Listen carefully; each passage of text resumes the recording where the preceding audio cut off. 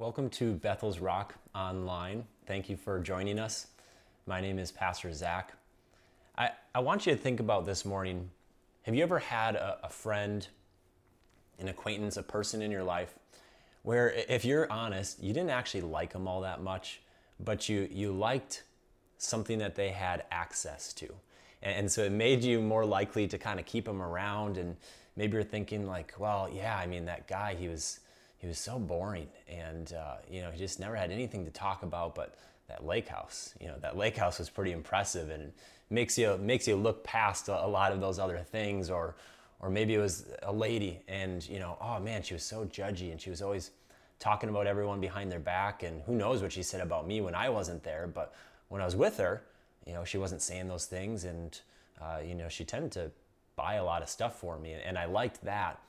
My guess is we've all had someone like that in our life before. You're like, I'm not going to admit it because it makes me feel or sound like a terrible person. But we've been there before where we didn't necessarily like the person all that much, care for the person, but we loved what they allowed us access to or gave us access of. I wonder, if I'm being honest, I wonder how often that same mindset applies to my relationship with God. Like, how much do I really desire, how much do I want God for God himself? Or how often do I get wrapped up in just wanting the things that he can give me, the prayer requests that he can grant, the stuff that he can give me access to?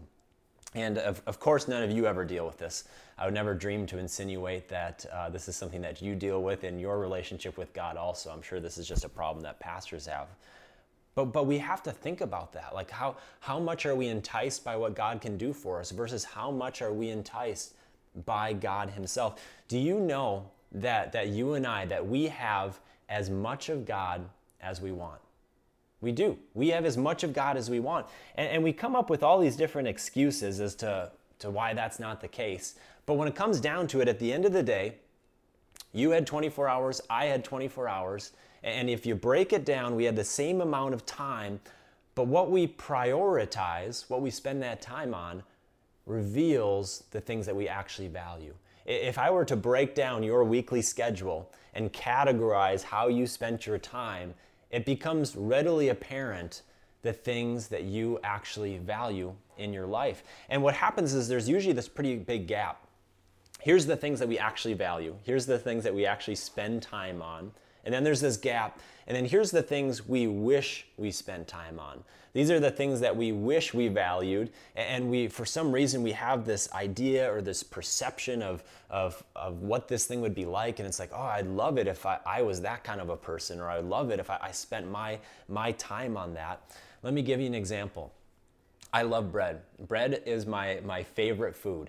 And I am, hands down, I'll beat any of you in a bread eating contest. I am convinced that God designed my body to crave and consume gluten. I'm pretty sure that one of the 9 circles of hell from Dante's Inferno was a gluten-free diet. And but also, I love bread, but also I'm a very frugal person.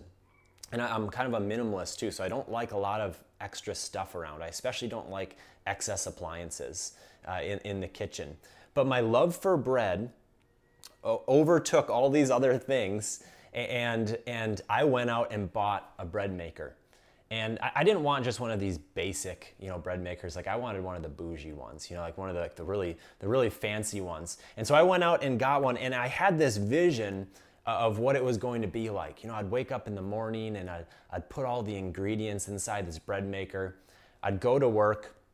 I'd come home, throw my briefcase on the couch, even though I don't have a briefcase, and the smell of bread would be wafting throughout the house. Here's the thing, I don't like to cook. And so I had this vision of what I wanted to be like, but I bought this bread maker, I used it a handful of times, and since then, it's sat on a shelf, and it is covered in dust. It speaks for itself, and so I liked the idea of it. I wish that I valued it more, but the dust on top of it shows that I didn't actually care about it. You and I have as much of God as we want. And we might wish that we wanted more of God, But our time, our priorities, and our values, they actually speak for themselves. Well, Zach, you just don't know how busy I am. You just don't understand my schedule. And you know what? I think that God has a pretty good handle of what we spend our time on and why we spend our time on those things. And don't get me wrong, I don't want you to feel guilty. I don't want you to, give yourself a pep talk and be like, okay, I'm going to try harder. I'm going to spend more time with God. I'm going to do this and this and this. Because guilt is such a superficial motivator. It doesn't last long term. What I wanted to do is I wanted to elicit the honest questions where we actually get to the root of some of these issues and we ask honest questions and we look for honest questions. Why is it that I don't want more of God in my life? Why am I more interested in creation instead of the Creator? Why do I have this flawed view of God that makes me desire earth more than heaven? Why am I more interested in the gifts instead of the giver? There's a Bible story that I think really gets to the heart of this issue, and it's found in the book of Judges. It's a fan favorite, an Old Testament classic. And this character in the Bible, he was the Bible day equivalent of the Hulk. You've probably heard of him before. His name is Samson, and he was known for his superhuman strength. When we think of Samson, right away these images come to our mind of this massive bodybuilder type person. Just huge and strong. Muscles can barely be contained by his clothing. I know I probably look pretty similar to him, is what you're thinking. But this is what we know him for. But here's the thing: the Bible doesn't actually mention anything about his features, his size, or his look.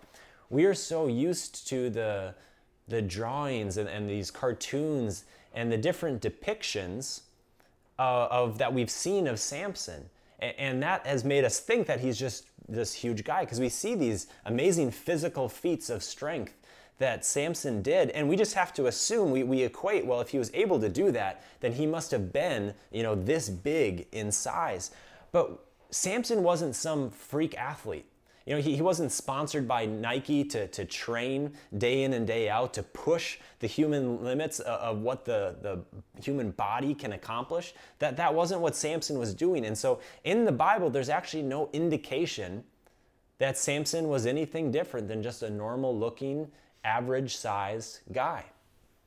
Now I want to give you a little bit of context of the story here, because at this time, the Israelites, God's chosen people, they were disobedient, which is kind of par for the course if you've read the Old Testament before. And so God allows the Israelites to be taken over by the Philistines for 40 years. And so the Israelites, they are not in a position of power at all. And an angel comes and visits an Israelite, Manoah's wife. And this angel says, hey, you're barren currently, but you're actually going to conceive a son. And your son is going to be a Nazirite, and no razor should ever touch his head. And God is going to use your son to begin to deliver the Israelites out of slavery and oppression from under the Philistines. And so Samson, before he was even born, God had a purpose for him to fulfill. And a Nazirite, what that meant was, it meant that they were set apart, that they were dedicated to serving God for their lives. And with it came some extra guidelines. It's not all that different from some of the vows that we take as pastors. A term that we use is above reproach. We want to not give people any reason to doubt or question our character or mistrust us. So there's certain things that we just cut out of our life for that reason. And so part of the Nazirite vow was that they were to abstain from alcohol or anything fermented. They were not supposed to touch or be in contact with anything dead, because it would make them ceremonially unclean, and they would have to go through this process to get to the point where they were considered clean again. And as I mentioned before, he was not to have his hair cut. We don't know a whole lot about Samson's earlier years. We know that he grew up, and the Bible says that the Lord blessed him. So we get to Judges, and this story is found in Judges chapters 13 through 16. It's 4 chapters long, and I'm telling you, you've got to read this in its entirety for yourself. When people say that the Bible's boring, I laugh and I think, like, have you actually read the Bible, or are you just repeating a one-liner that somebody else said and now you're just using it as your own? Because in these 4 chapters alone, we have war, we have an angel, we have a lion, we've got riddles, 300 foxes, 1,000 men are killed with the donkey's jawbone. We've got prostitutes, deception, torture, revenge, anything you can possibly imagine that would make for an entertaining book, TV show, movie is in this story. So Samson, he was not actually very good at following his Nazirite vow. He was a man who was driven by lust and emotion and selfish desires. But what I love about it is it's an example of how God still chooses to use us, even in all of our many imperfections. And so God began using Samson to deliver the Israelites from the Philistines. And specifically, we're going to look at 3 examples of when the Holy Spirit came upon Samson. The Holy Spirit is not just a New Testament thing. We see the activity of the Holy Spirit throughout the entire Bible. Now, the Holy Spirit is characterized slightly different in the Old Testament. A phrase that you'll see throughout the Old Testament is that the Spirit of the Lord came upon him. And so the Holy Spirit tended to be much more singular instances in the Old Testament. When we get to the New Testament, Jesus came to earth, he died, he rose again, and he left earth and he sent the Holy Spirit. And so then following Pentecost in the New Testament, what you and I now experience is an ongoing presence of the Holy Spirit, an indwelling. So we get to the first instance of where the Holy Spirit comes upon Samson. It's in Judges chapter 14. Samson goes to this Philistine town. He sees this woman and he's like, okay, this woman's fine. And he really wants to marry this woman. The problem is she's a Philistine. It's not really best practice to marry your enemy. And so Samson's mom and dad, they're trying to talk him out of it. Samson is really not the most respectful son from what we can tell in this. So we get to chapter 14, verse 5. Listen to this. Samson went down to Timnah together with his father and mother. And as they approached the vineyards of Timnah, suddenly a young lion came roaring toward him. And the Spirit of the Lord came powerfully upon him, so that he tore the lion apart with his bare hands, as he might have torn a young goat. But he told neither his father nor his mother what he had done. So here we see the trend start. The Spirit of the Lord came mightily upon Samson, and there's this lion that comes and attacks him. And to give you some context, a full-size lion is between usually 300 to 500 pounds. Now it says that this is a young lion, but lions don't start hunting on their own until they're about 2 years old. So this lion was probably about 3/4 size, roughly 225 to 375 pounds. So Samson is heading towards this Philistine town. This young lion, Simba, decides that he's going to come and try to attack Samson. And Samson grabs this lion and tears Simba apart and just destroys this lion. And I laugh when the Bible says he tore apart the lion as one would tear apart a young goat. And I'm like, that doesn't help illustrate it better at all. I don't know about you, but I can't imagine tearing a young goat apart with my hands either. But it just goes to show you that the crazy acts of strength, that anything is possible through the Holy Spirit. Verse 7, then he went down and talked with the woman, and he liked her. Sometime later, when he went back to marry her, he turned aside to look at the lion's carcass, and in it he saw a swarm of bees and some honey. He scooped out the honey with his hands and ate it as he went along. When he rejoined his parents, he gave them some and they ate too, but he did not tell them that he had taken the honey from the lion's carcass. So Samson goes and has an actual interaction with this woman, which is usually a good idea to do before you marry someone. And Samson decides that he does indeed want to marry her. And so Samson leaves, and apparently there's a time gap of a couple of weeks, couple of months, because as Samson is returning, he decides, you know what, I'm going to take a look at that lion carcass that I destroyed the other day. And he looks at it and he sees that bees have moved in, and that there's a swarm of bees and that there's honeycomb. Now, normally I'm pretty good at understanding different perspectives. I usually do a pretty good job of putting myself in somebody else's shoes and trying to think how they think, but not in this instance. Who does this? Like, who looks and says, oh yeah, you see that lion carcass? Oh, there's a swarm of bees. Like, I'm gonna go scoop me some honey. No, like, I don't know what Samson's thinking, but that's exactly what Samson does. And so he goes and scoops some honey out and gives some to his parents too. This is not about honey. This is about his Nazirite vow. Remember, he was not supposed to come in contact with anything dead. And so it just shows his disdain for his vow. Now, you might have not taken a Nazirite vow. You might not have taken a pastoral vow, but we've all rejected God's plan for our life at times. Something I think about when it comes to parenting is maybe you were raised this way, or maybe you're raising this kids this way. And we tell kids, say, hey, you can be anything you want to be. And I believe that phrase is one of the most well-intentioned and yet damaging statements and environments to raise our kids in.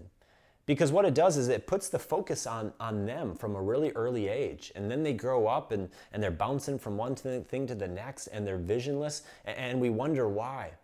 First, we need to teach them to know who they are, that they're a son of God, that they're a daughter of God. But then we need to get them to ask the question, just because you can go do anything, what has God created you for? Who has he created you to be? What purpose has he specifically designed for you to accomplish? And so we need to get back to those root questions. So we get to the second instance of where the Holy Spirit comes upon Samson. Samson's having a reception feast with his new wife, his guests, and Samson's an interesting guy. He decides, you know what, I'm gonna tell a riddle, and I'm gonna offer a reward for anyone who can answer this riddle. And so Samson says, out of the eater came something to eat, out of the strong came something sweet. And so a lot of these Philistine men, they hear this riddle, and they decide, you know, we really want to get this reward for it. And so they go and they actually blackmail Samson's new wife into getting the answer for them. And they say, hey, if you don't do this, we're going to burn your house and your father's house to the ground. Really quality wedding guests right there. And so night after night, Samson's new wife begins putting pressure on him, you know, and begging and pleading and saying, Samson, you know, if you love me, give me this answer. And so finally Samson gives in, and he gives her the answer to the riddle. Sure enough, she shares the riddle with these men. And so then the next day, these men approach Samson and they say, what is sweeter than honey, and what is stronger than a lion? And here's Samson's replies. He says, if you had not plowed with my heifer, you would not have found out my riddle. That's like real Romeo and Juliet poetry right there. Verse 19, then the Spirit of the Lord came powerfully upon him. He went down to Ashkelon, struck down 30 of their men, stripped them of everything, and gave their clothes to those who had explained the riddle.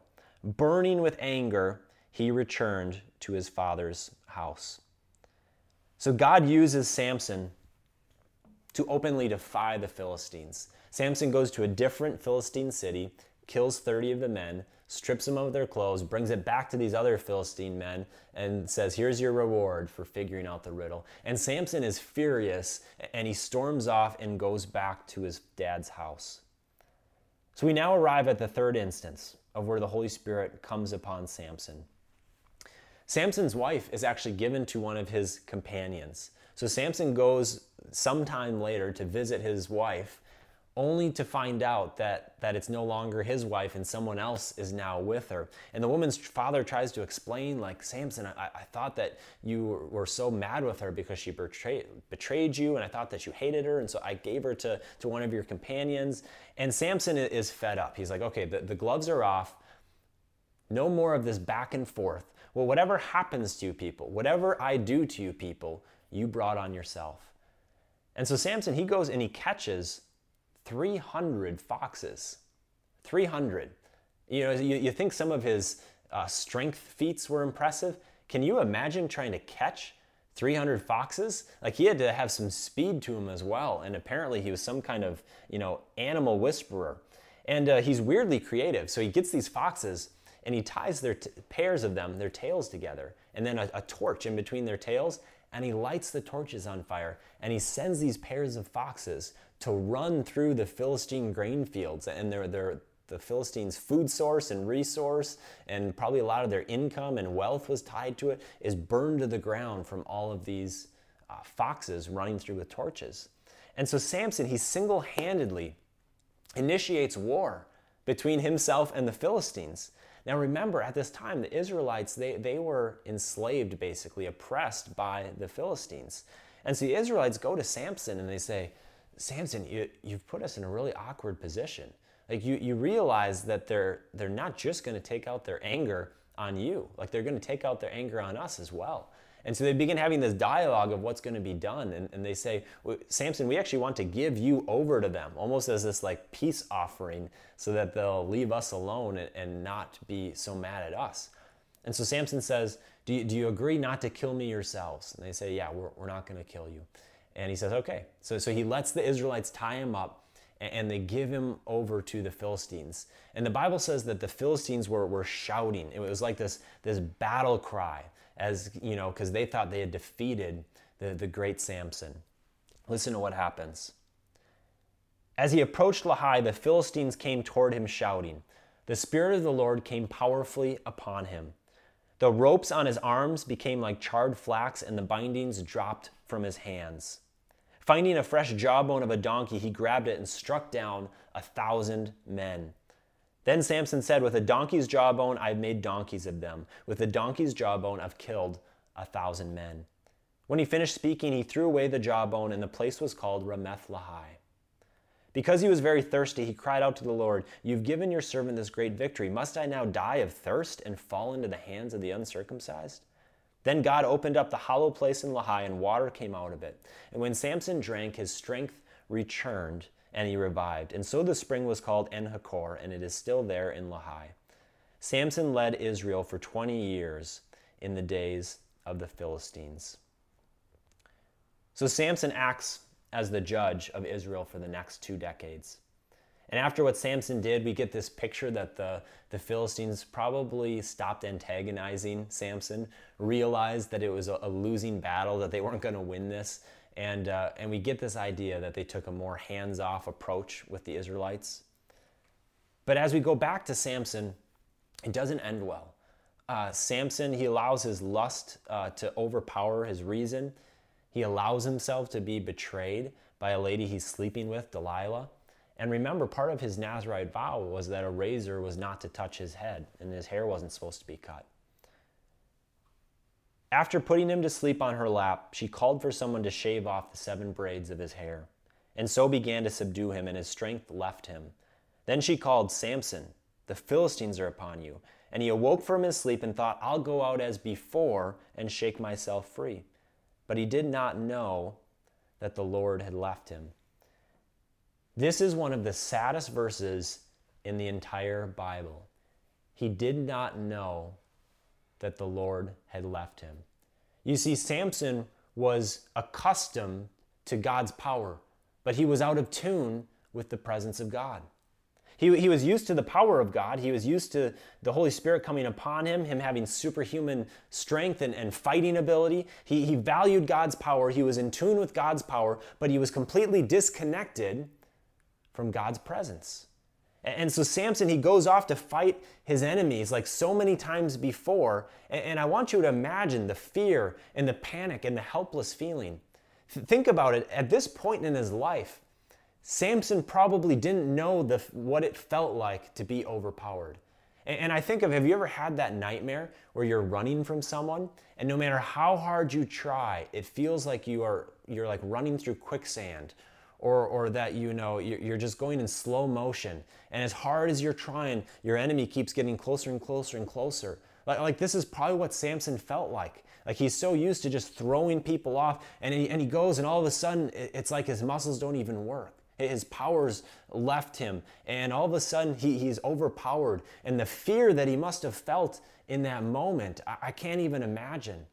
And so the Philistines, they overpower him, and they gouge out his eyes.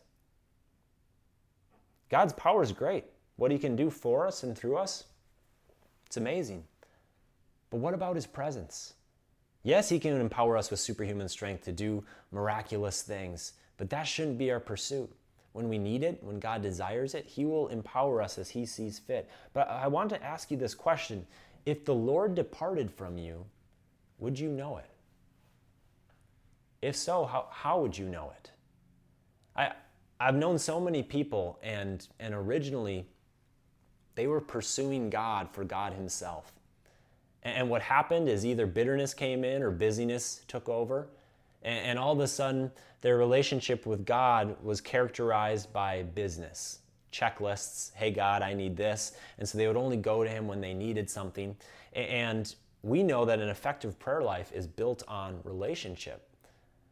But after that relationship began to degrade and dwindle, their ability to discern God's voice in their life started to go away, and probably God's desire to answer their prayers as well, because all of a sudden God began to realize, like, hey, you're no longer actually interested in me. You only come to me when you need something, just when you want something. And soon with those people that I've known, the activity of God becomes unrecognizable in their life. If the Lord departed from you, would you know it? You have to ask the question, do you really desire God in your life? The truth is there's so many people and their relationship with God is so dull and so boring that given the choice, they'd choose to continue to live on earth instead of heaven. Like heaven isn't paradise for them. It's simply an escape from hell.